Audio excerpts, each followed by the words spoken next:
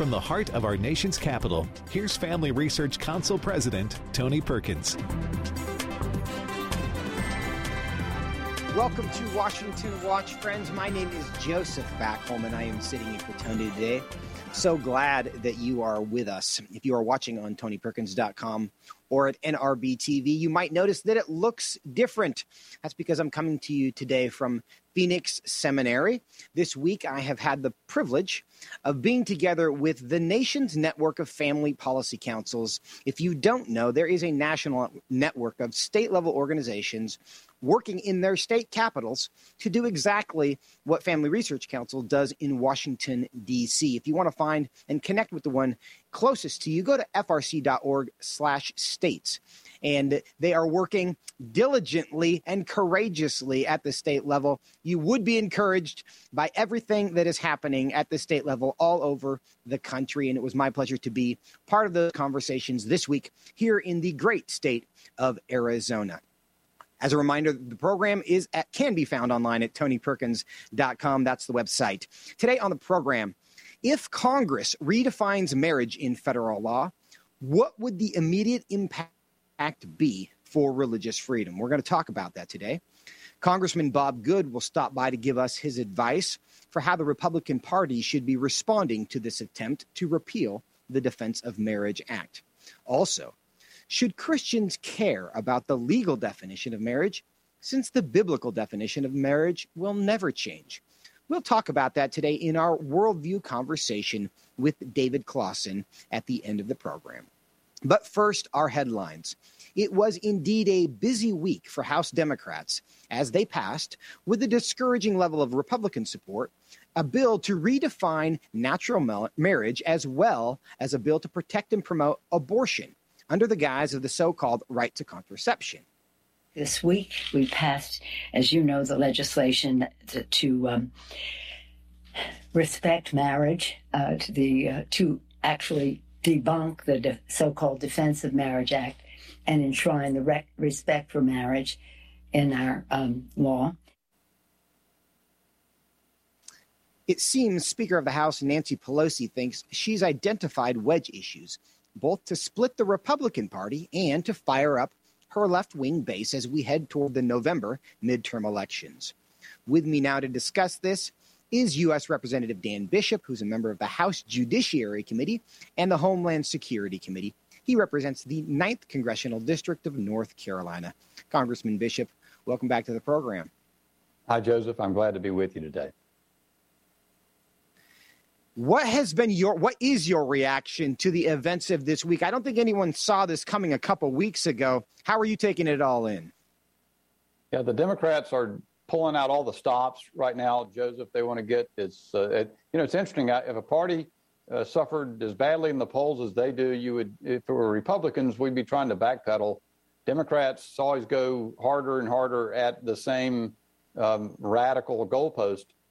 So we've had, I've been in the Judiciary Committee. They've got a gun ban, really widespread weapons in common use. They want to ban, and also the contraception bill that was in your news stories, and then this ridiculous bill trying to redefine marriage, or redefining marriage in terms of Congress. The Supreme Court already has done that, obviously, and this is unnecessary, but it also is quite dangerous.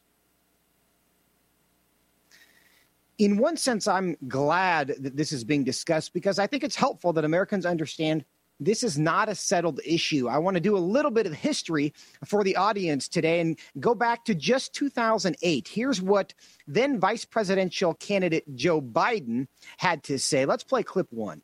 Let's try to avoid nuance, Senator. Do you support gay marriage? No, Barack Obama nor I support redefining from a civil side what constitutes marriage. We do not support. Congressman Bishop, that was just 14 years ago. We now know how President Biden feels about that issue, as well as everyone in the Democratic Party who unanimously voted to redefine the definition of marriage. Why do you think things have changed so quickly? Well, of course, you have the couple of decisions from the United States Supreme Court. The first one that invalidated the federal law called the Defense of Marriage Act, which had, as these cases started rolling out in state courts across the country, the Defense of Marriage Act tried to say from a federal point of view that for federal law purposes, marriage was between man and a woman. The Supreme Court invalidated that. And then, of course, in 2015, in the Obergefell case, declared that gay marriage was the law under the Constitution. A ridiculous decision. It's as ridiculous now as it was the day that it was entered. But now the Democrats have detected, they've put that win in the bag, and then they've gone, we see things going way further. You see the transgender ideology pervasive. You see in public schools, teachers trying to indoctrinate young kids with it. You see the resulting confusion in alarmingly increasing rates. And then you begin to hear about even crazier stuff like thruples and polygamy and the like. So what this bill would do is not only repeal the same law that the Supreme Court invalidated, the Defense of Marriage Act, but it would require every state in the nation to give full respect and effect to any crazy idea of marriage that any other state, say Vermont or someplace like that, might come up with. So it's a very damaging thing, and it keeps pushing the culture deeper into destruction of the marriage, of the family unit, and that undermines societal stability. It is important, I think, to understand the history of this issue. For those of us who were involved in the debates around the definition of marriage a decade or so ago, we were called alarmists for suggesting that religious freedom might be affected. Now it's the expectation that religious freedom would be affected. And now we see people defending the idea that adults should be able to twerk in front of 5-year-olds and people should be okay with that. If anything, the risks of this were understated at the time that marriage was being debated. The definition was being debated. But now, as you know, this week, 47 of your House Republican colleagues sided with the Democrats in voting to repeal, effectively in state statute, the Defense of Marriage Act. Do you see that as a pragmatic political decision that's going to help them in their upcoming elections, or have they fallen into a trap set by Nancy Pelosi? First point I want to say, Joseph, is how absolutely astute and correct you are in how you just summed it up. But as to the political impact and Republicans' decision making, this is a tremendous misunderstanding. Republicans seem to they worry about what the mainstream press will say about them, or whatever. Who they need to be worried about is Americans of traditional values who are tired of being steamrolled by government. They expect Republicans to stand up for them, and they become exhausted and frustrated trying to support Republicans when Republicans seem to bail on them at the first. It can be so easily stampeded. We're getting ready to see the United States Senate take up this bill. We've seen several senators, including Senator Tillis from my state, announce he'll support it. Several Republicans. That cannot happen. And I hope that the American people will be speaking up, contacting their senators and telling them, do not support this radical bill. 47 of my colleagues shouldn't have done it in the House. Yeah. And that's a great reminder for everyone watching and listening. You can go to frcaction.org/marriage right now. There's an action center that will make it really simple for you to connect with your members of Congress and share your perspective on this issue. We encourage you to do so. Again, the website is frcaction.org/marriage. Now, Senator Schumer this week had to say that he believes that this measure is important because of Republican plans. Let's go ahead and play clip 4, and then, Congressman, I want you to respond to this. The MAGA Republicans that are taking over the Republican Party have made it abundantly clear they're not satisfied with repealing Roe. As many have openly said, they have now turned their attention on the Obergefell decision and marriage equality. Congressman Bishop, what's your reaction to that? Well, I don't know that anybody's turned their attention to Obergefell. It's hard for me to see exactly what the route would be to take on Obergefell, but I think they may have given it to us. So in other words, when they pass this new law, let me tell you, Joseph, The one thing the founders of the Republic did not do was confer on the federal Congress the power to decide what marriage is. So they may have opened the window to an attack or to a challenge to Obergefell. That'd be just fine with me, but I don't think there's any such plan. I think it's Democrat hysteria, and they want to use the opportunity to try to drive their social agenda farther. And again, Republicans should have enough sense to stand up to that. I certainly agree with that, and I know many Americans do. Congressman Bishop, one other subject I wanted to discuss with you. This week, the House also passed legislation, emergency legislation in their mind. They suspended the rules to do so, creating the so-called right to contraception. What's your reaction to what they're trying to do there?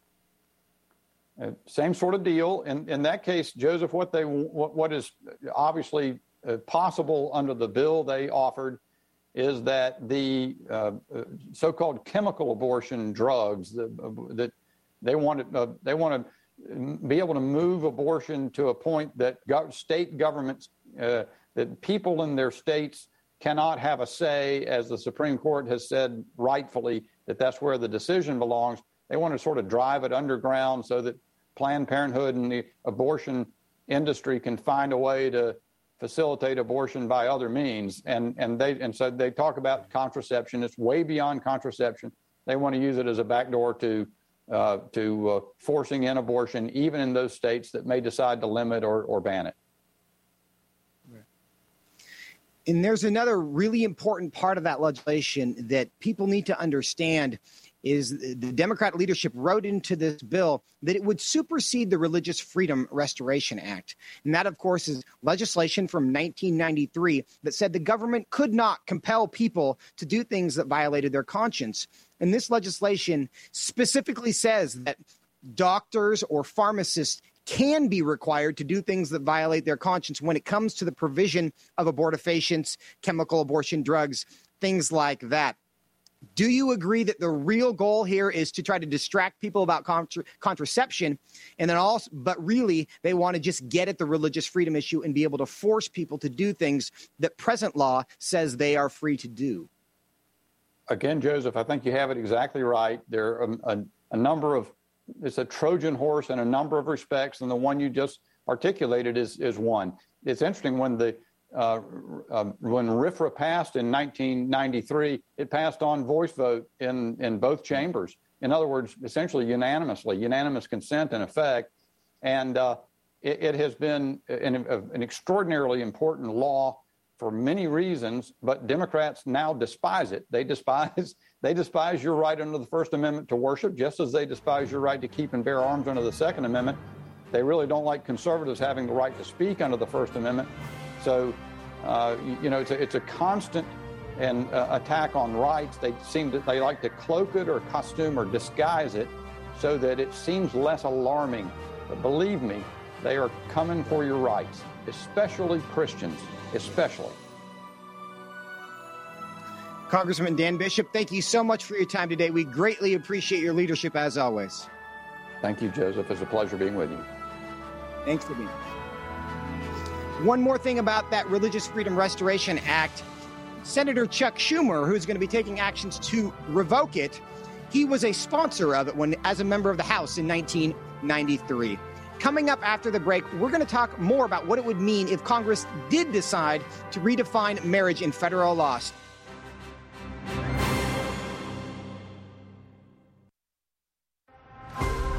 Would you like to spend consistent time in God's Word? Then join Family Research Council on an exciting journey through the Bible. FRC's 2-year Bible reading plan helps you to approach daily Bible reading intentionally. You will dive deeper into the nature of God and how His Word speaks into cultural issues of today.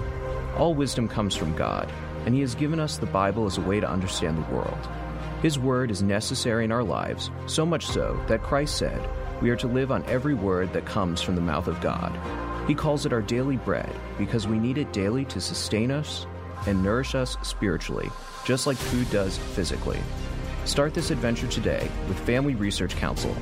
When you sign up, we'll text you with daily passages and questions that help prepare you for conversations with your friends and family. To begin this journey, visit frc.org/Bible.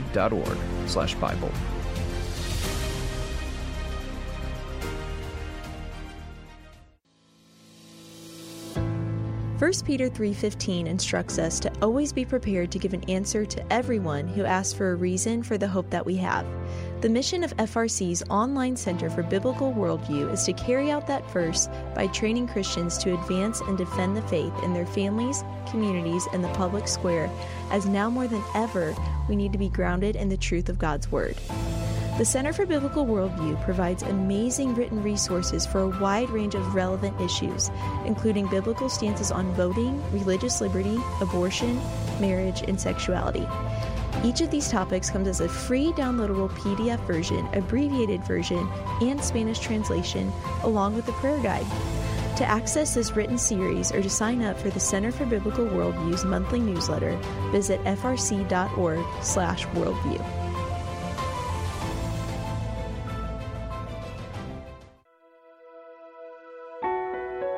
Did you know that from as early as 12 weeks, and certainly by 20 weeks, an unborn child can feel pain? Did you know the issue of pornography is growing among women? Did you know that pornography, sex trafficking, and abortion are all linked and on the rise across the globe? Issues such as pornography, human trafficking, drug legalization, and abortion are all violations of human dignity and have resulted in the devaluation of human life in our culture. Family Research Council stands firm on the principle that every life has value, ought to be respected, and has been designed for a unique purpose. Educate yourself on the harms of pornography, human trafficking, and abortion so that you can offer hope and help. Learn more at frc.org/life.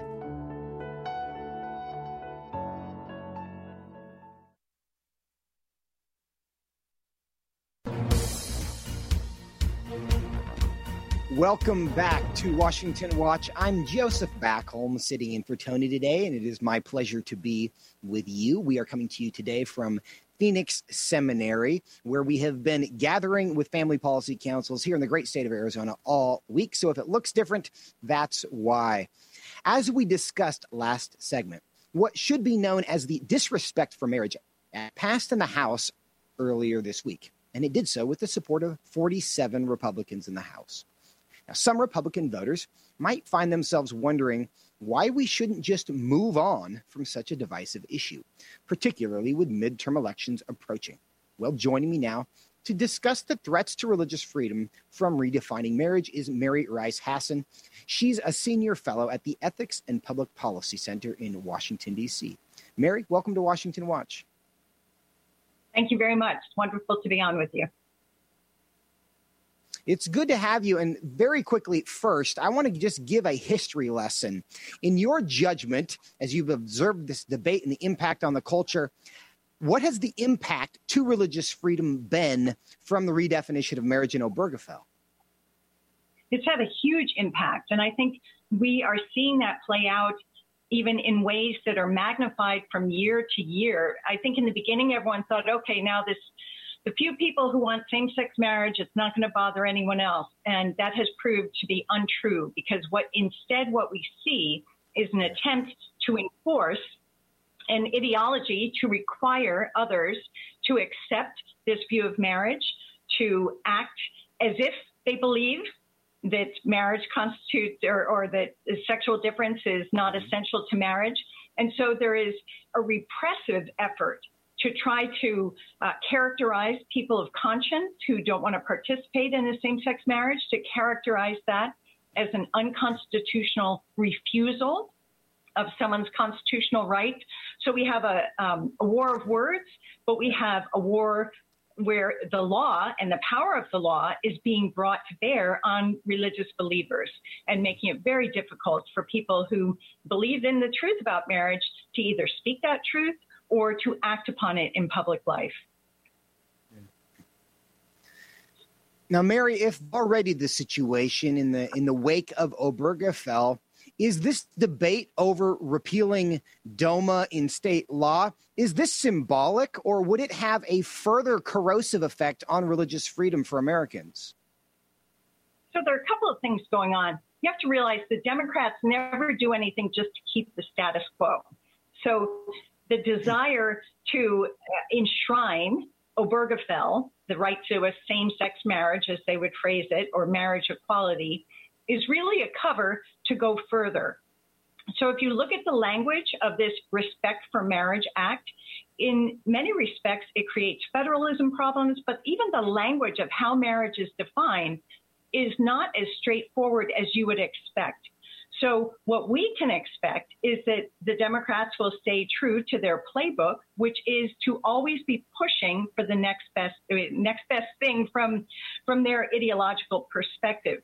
So I think that's an important thing for people of faith to realize. This isn't as simple as saying, well, it just doesn't change the status quo. It's an attempt by those who support not just same-sex marriage, but polygamous marriage, polyamory, all sorts of variations to push this on down into our culture. And we see how that plays out in schools. We see how it plays out in the cultural dialogue. Whatever the law baptizes, if you will, becomes the norm. It becomes the standard that is being taught.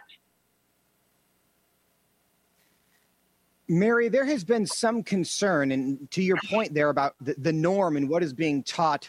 In the past, the Supreme Court has looked to national public policy when it came very specifically to the loss of tax-exempt status for certain organizations. And they've said, you are in violation of this national policy, therefore you could lose your tax-exempt status. Do you have any concern that officially in state stat or in federal statute redefining marriage could lead to the loss of tax-exempt status for organizations who, because of their faith, are compelled to disagree? Yeah, I do, because we heard that even in the Supreme Court arguments at the time, that was acknowledged that this could be one of the ramifications down the line. And so we have to understand that the objective for those who are pushing same-sex marriage is not just to acquire the right to get a piece of paper and to have a celebration, et cetera, which was sort of the promise. It's much more than that. It is to shut down and silence those who believe otherwise.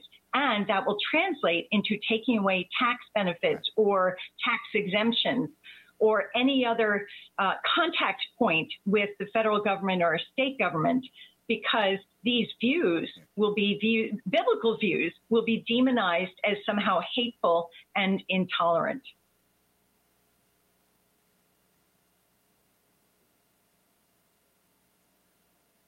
Positive things with respect to religious freedom.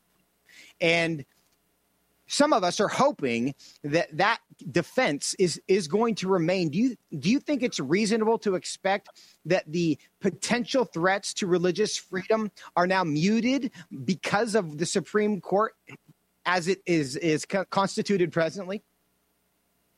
No, I don't. I think it's important for us to put forward the truth, to protect our religious freedom in every forum, whether it's at the level of state legislators, whether it's in state courts, as well as continuing to litigate cases in the federal arena. Because as we've seen, the makeup of the Supreme Court can shift very quickly. So nothing's guaranteed. We have to be working on the level of public policy, but to protect religious freedom, but we also have to be working within our churches and within our neighborhoods to cultivate an appreciation of how vital this freedom is to our nation's fabric, to the life we share together, no matter what someone believes. It is critical to the fabric of our freedom. So we have to do that educational piece as well as litigating, and we can't sit back and just assume that it's all taken care of. Mary Rice Hasson, the Ethics and Public Policy Center, thank you so much for your time today. Greatly appreciate it. Thank you. And she makes an excellent point there. It's not just about defending religious freedom. It's also about defending the truth of marriage. That argument must be made regardless of the impact or no impact on our religious freedom. Coming up next, a Republican member of Congress who voted against the effort to redefine marriage will talk about how this issue is affecting his caucus. What's his and all of us moving forward? Congressman Bob Good joins us when we return here on Washington Watch.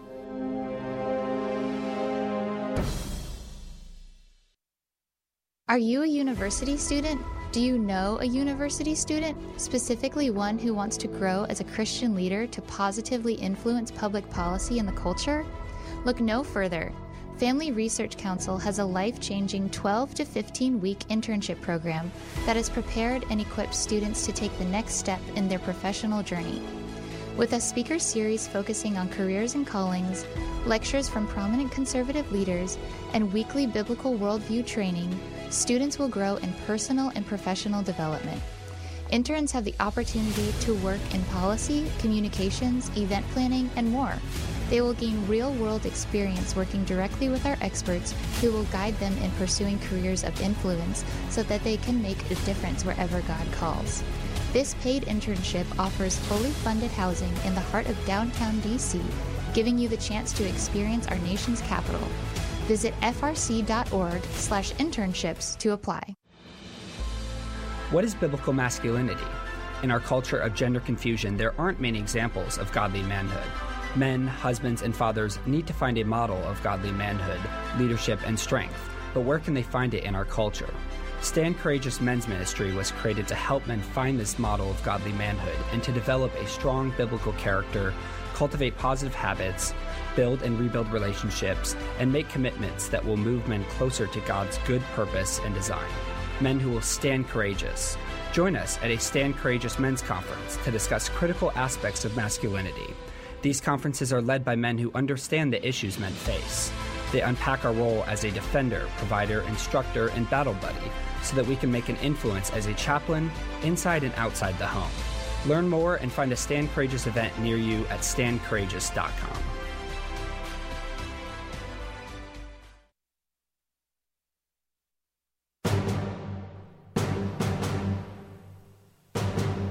Welcome back to Washington Watch. I'm Joseph Backholm, sitting in for Tony today. Reminder that the website is tonyperkins.com. Our next guest is a self-described biblical conservative who was elected to Congress in 2018, in part due to his strong pro-life and pro-family values. Congressman Bob Good joins me now to discuss why the GOP must fight the bill codifying the redefinition of marriage into federal law. He serves on the House Committee on Education and Labor, the House Budget Committee, and he represents the 5th District of Virginia. Congressman Good, welcome back to Washington Watch. Great to be with you, Joseph. Thanks for having me again. Thank you for your time. Tell us, why do you think that repealing DOMA has become such a priority issue for the Democrats so suddenly? It's just a continuation, as you know, and the war on our foundational principles, our Judeo-Christian principles upon which our nation was founded, our respect for religious freedom, our respect for the importance of the family, the importance of biblical principles. You know, I have said often in speeches and interviews and even on the House floor that almost everything that plagues our culture is a failure to follow God's design for marriage, God's design for morality, and God's design for the family. And so the left, of course, doesn't believe that. And you see this relentless assault for these last 60 years on the foundations that uphold who we are as a nation. And you see that certainly with marriage. And, you know, it has served us for 5,000 years, the institution of marriage, the way that God defined it. And I was asked on the Capitol steps just yesterday as I was leaving the vote, you know, why did I have the view that I have on marriage? I said, I accept God's definition of marriage. He knew what he was doing when he created and ordained the institution, and that's good enough for me. Well, I think that's a really good answer, and this does go back to Genesis chapter 3 and the question that was asked when sin entered the world. Did God really say? And since then, we have all been discussing whether God actually knows what he's talking about or whether we are smarter than him. But as you know, this is not just a one-party issue. 47 members of the Republican House caucus voted for this. How is that affecting your caucus? Tell us about the conversations that you've been having. What do you think this means going forward? Well, I was very disappointed that any Republicans would vote for this bill, and I was disappointed to see that 47 of my colleagues did. I mean, you can look at it and say, well, 75% of us voted against it, but we ought to have been at 100% as a Republican caucus. We ought to stand boldly and unashamedly for biblical principles, for our foundational Judeo-Christian principles, for the importance of the family. And we ought to resist efforts to redefine the family. Appeasement never works with the left. And, you look back to the 1970s when this became an issue, when the gay rights issue began to emerge. And there was predictions, as you know, Joseph, on where this would take us, that it would be a slippery slope and a descent into the abyss, if you will, morally. And we've seen that happen now, where the Democrat Party is about everything transgender, everything sexual orientation, what they're trying to do in our schools, what they're trying to do with our military, how they want to define everything in those terms and make every issue about that. And so they will not be appeased, and we cannot think that, that appeasement works. We need to stand on truth. We need to stand on principle and do so unashamedly and unapologetically. Congressman, your colleague, Congressman Dan Bishop, was with us earlier in the show, and we discussed how the slippery slope of same-sex marriage that was being debated in 2008 to 2012 has turned out to be much slipperier than anyone dared to predict at the time. And we really have seen that effect. But another one of your colleagues, Chip Roy, seemed to indicate that he thinks it's a good thing that this is now being debated in Congress rather than the Supreme Court. Let's go ahead and play clip 5, and then I want you to respond to that. Just thank my colleagues for recognizing the importance of the democratic process, that we're here as the people's representatives having a debate about policy rather than looking to the Supreme Court to make policy. Suddenly now that the court doesn't issue an opinion that my colleagues favor. Congressman Good, what's your response? Well, what was one of the things that was so wrong with the Obergefell decision, in addition to my belief, of course, again, strongly in the principles of biblical marriage, but the court was doing for the left what they could not do through a legislative process. Even in states like California, they couldn't pass measures to redefine marriage, and they certainly couldn't in my home state here in Virginia. And so you had the court overreaching, of course, in 2015 and making law from the bench, stripping away the constitutional process and stripping away from the people's representatives the constitutional authority and the constitutional responsibility to make law. And so that's what was wrong with that decision, in addition to me disagreeing with the morality of it. But it was the court overstepping its bounds. And I'm thankful that we had an overturning of the most monumental, devastating, catastrophic decision in the history of the United States with the Roe v. Wade decision. And thankfully, the only decision that's ever cost 63 million lives has finally been overturned. But it's given us the opportunity as legislators. And we need to step up to the plate as legislators and fight to eliminate all abortion in this country. If there is a silver lining in all of this, I think it is that this is actually being debated in the place it should be debated. And the interference from the Supreme Court took this away from our elected officials for a long time. And I think it's progress that elected officials feel like they have to be involved. But Congressman Good, last question. How do you think this is going to play out in the Senate in about 30 seconds? I'm very fearful that the Senate is going to supply the 10 votes. I'm hearing behind the scenes that they will have 10 votes for it. I certainly hope that's not the case. We need to be strong as conservatives and message against that, put as much pressure as we can publicly, and I hope they'll hear from their constituents accordingly. And we hope they will as well, and we're going to tell them how to do that in just a moment. But Congressman Good, thank you so much for your time, your courage, and leadership as always. Thank you, Joseph. God bless you.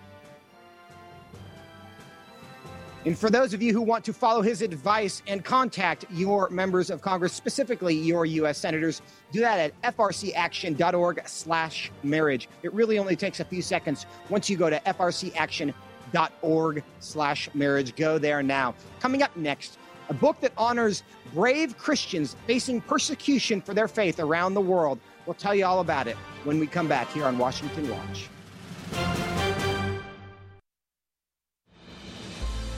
What is biblical masculinity? In our culture of gender confusion, there aren't many examples of godly manhood. Men, husbands, and fathers need to find a model of godly manhood, leadership, and strength. But where can they find it in our culture?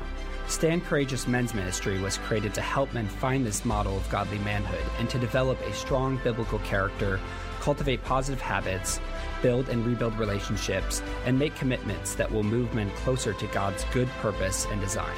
Men who will stand courageous. Join us at a Stand Courageous Men's Conference to discuss critical aspects of masculinity. These conferences are led by men who understand the issues men face. They unpack our role as a defender, provider, instructor, and battle buddy so that we can make an influence as a chaplain inside and outside the home. Learn more and find a Stand Courageous event near you at standcourageous.com.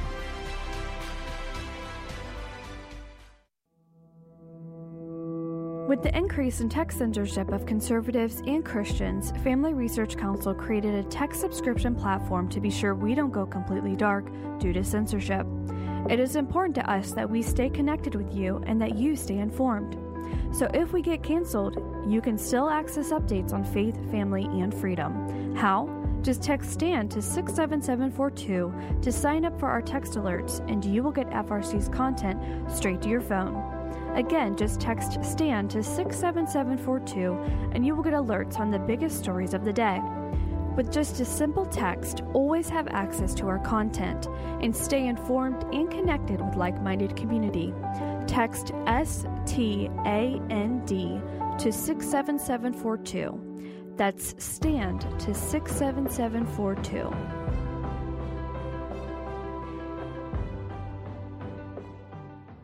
Are you a university student?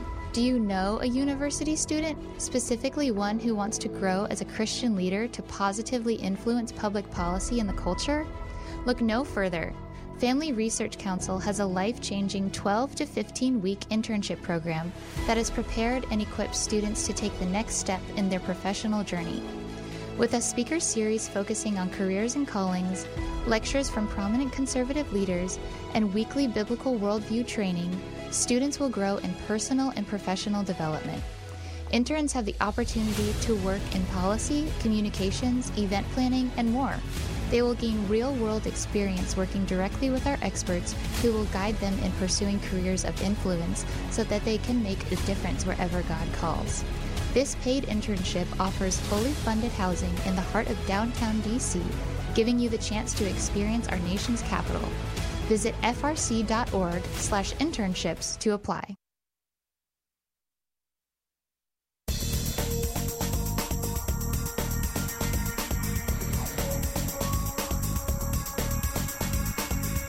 Welcome back to Washington Watch. I'm Joseph Backholm, sitting in for Tony today. From Asia to Africa, from the Middle East to Europe and beyond, the global persecution of Christians becomes more ominous with every passing year. In light of that, Family Research Council's Leila Gilbert, Ariel Del Turco, and Lieutenant General Jerry Boykin released a new book called Heroic Faith, Hope Amid Global Persecution, to serve as a tribute to the courageous believers who face grave and often deadly threats, yet bravely persevere in their devotion to Jesus. Joining me now to discuss this new book and more is Leila Gilbert. She's the Senior Fellow for International Religious Freedom here at FRC. Leila, welcome back to Washington Watch. Thank you. I'm so glad to see you.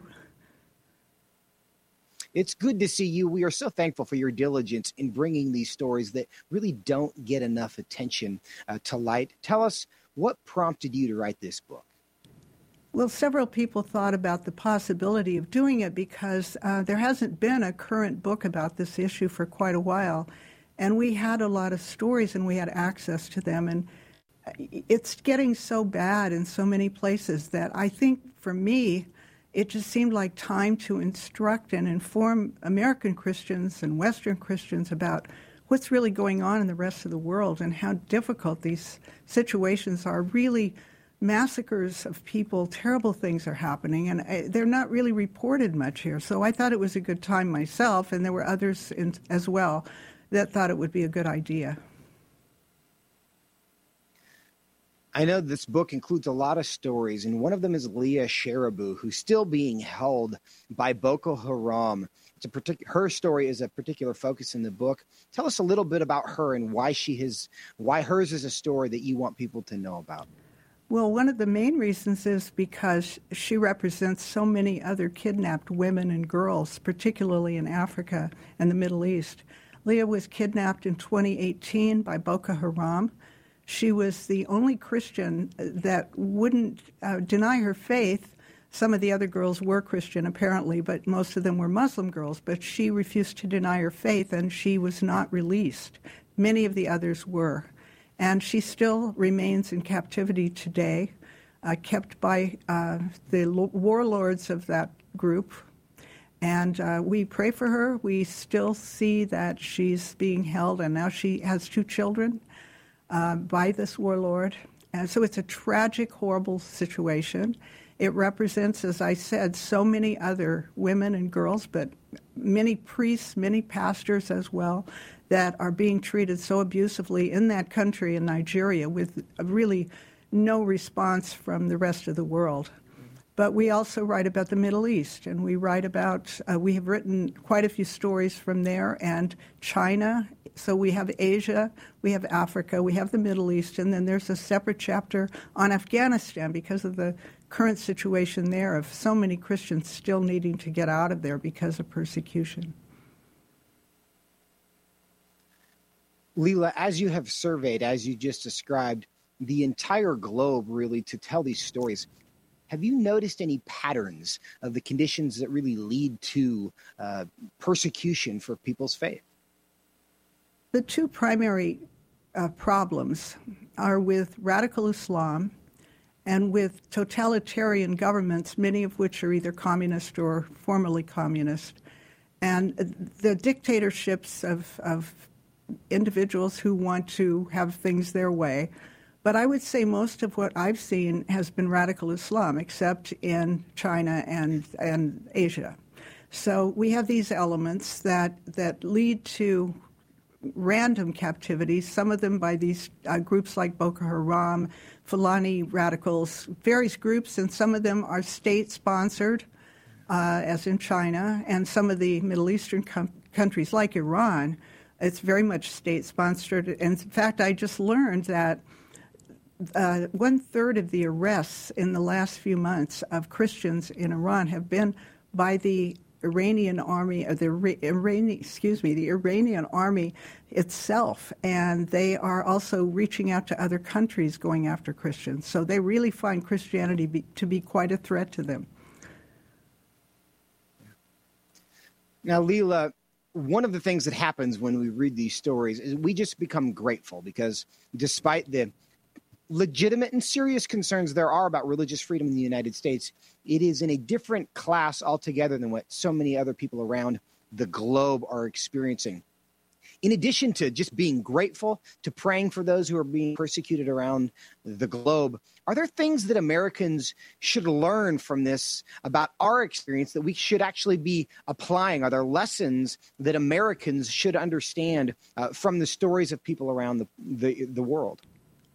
One of the things I thought about a lot when we were working on the book was how well we have it here. We do have issues with our churches, with religion. We know we have political threats, but we live well. We have wonderful freedoms here. And what I thought of was that we should be making a point of trying to reach out to these people in any way we can, through prayer, of course. But one thing that we've done at FRC is work with government officials and try to influence our government toward making a difference in countries like this. And really, there are organizations that we can support that actually work on the ground in such places. There's so many things we can do, but I think it begins with us realizing that we are the hands that can help.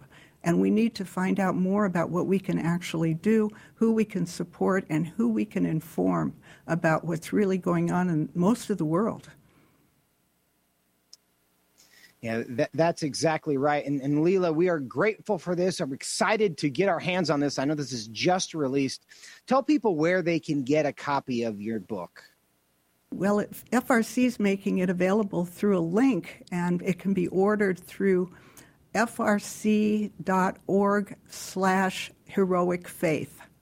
And so going to that link on a computer, you can find opportunities to get the book. And I hope people will read it. I think it's a good education for us all, whether we wrote on it or whether we actually have lived in America so freely and so well.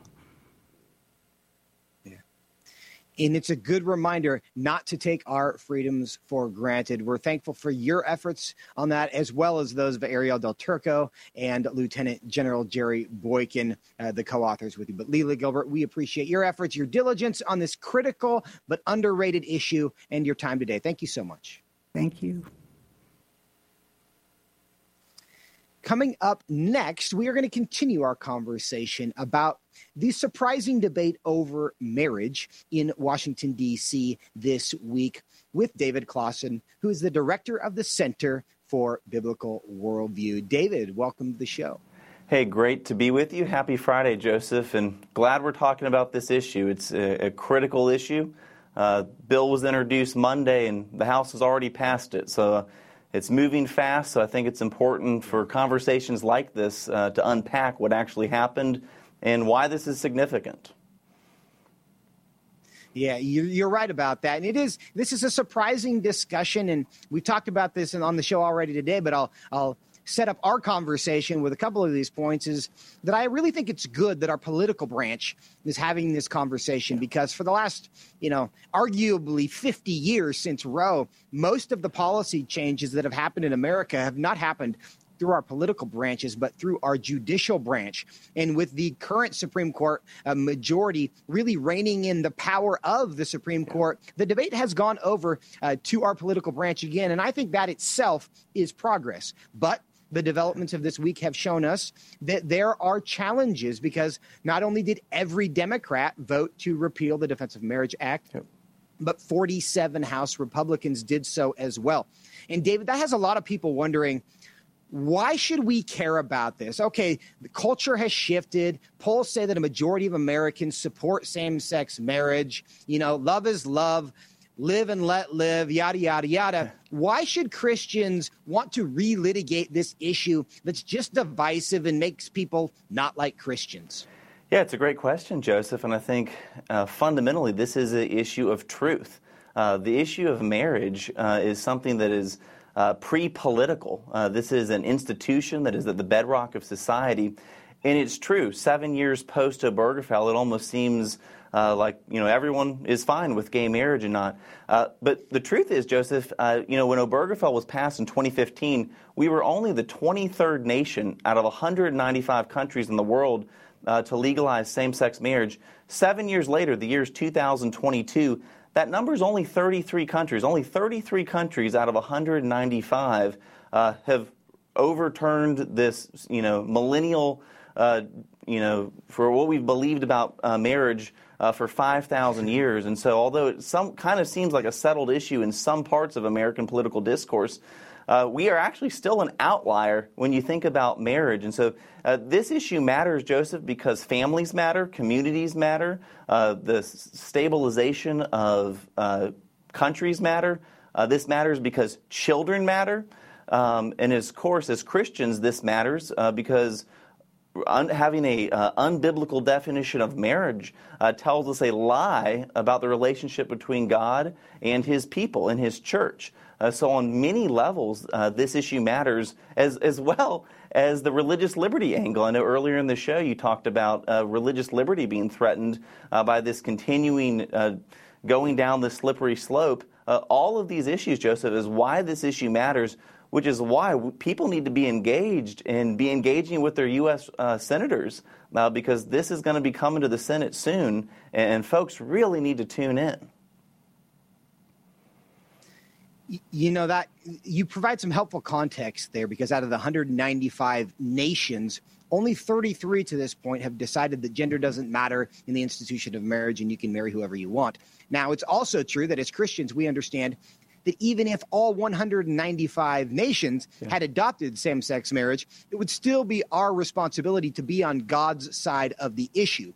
But I think it's important to understand that globally speaking, it's still a minority position because there's a lot of people who have not adopted kind of the wokeness of universities in the West when it comes to what men and women are and what marriage is and what the family is. I do think that's important context. But this is happening in a legal context, this debate. There's a lot of people, David, who would say, well, you can't change the biblical definition of marriage legally. There's a difference between what the government says and what the Bible says. So what the Congress or the Supreme Court say has no effect on God's definition of marriage. I agree with God's definition of marriage. I'm just going to be basically indifferent to the legal definition of marriage. What's your response to that? Yeah, my response to that is the same arguments that a lot of us made in 2015 in the lead up to Obergefell. is that marriage as a pre-political institution, this is the basis for strong civilizations.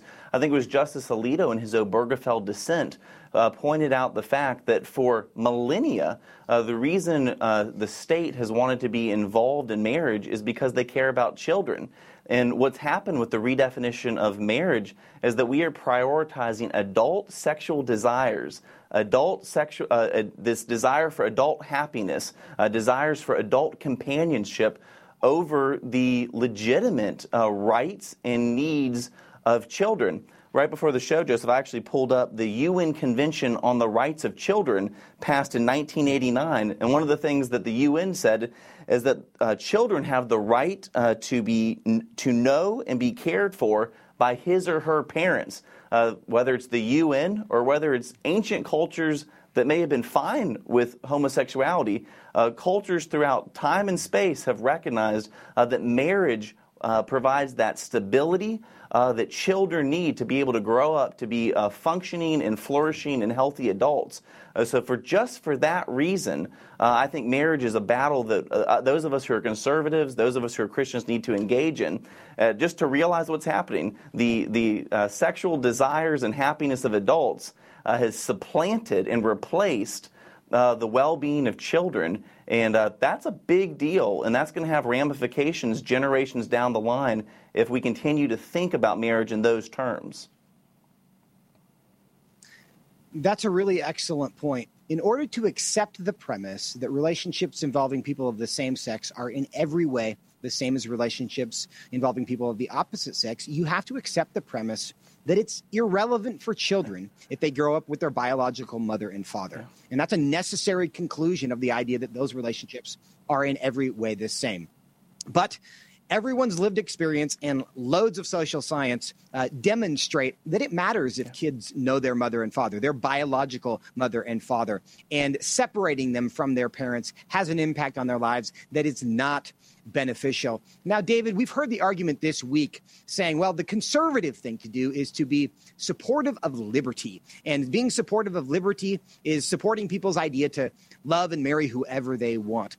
Do you think it's important for Christians to try to be conservatives? I do. I think conservatives ultimately want to conserve or preserve ideas and values and institutions that promote human flourishing. I think we are people who are in favor of liberty, but that's ordered liberty, that we support ideas and values and institutions that are going to bring about ultimate human flourishing. And just briefly, as Christians, Joseph, we affirm marriage as the institution between one man and one woman because that's what God has told us is his idea that will bring about that flourishing for families, communities, and nations. So as conservatives, we should be in favor of a strong marriage culture, and as Christians, we need to support marriage because Genesis 2:24 makes it very clear how God sees marriage, which ultimately reflects his relationship with his people. Conserving anything worth conserving means we conserve the institutions and the ideas that lead to human flourishing. Marriage is the foundation of that. But it's also important for Christians to understand we need to be Christians before we're conservatives. So if we're given a definition of conservative that conflicts with the definition of Christian, we go with Christian. David Closson, thanks so much for your time today. Thank you, Joseph. And friends, we thank you for being with us today. The show wouldn't be possible with you. We're grateful for your time each and every day here on Washington Watch. We look forward to seeing you again on Monday. Until then, fear God and nothing else. Washington Watch with Tony Perkins is brought to you by Family Research Council and is entirely listener-supported. Portions of the show discussing candidates are brought to you by Family Research Council Action. For more information on anything you've heard today, or to find out how you can partner with us in our ongoing efforts to promote faith, family, and freedom, visit TonyPerkins.com. Also, to leave a comment about Washington Watch, call our watch line at 1-866-372-7234. That's 1-866-372-7234.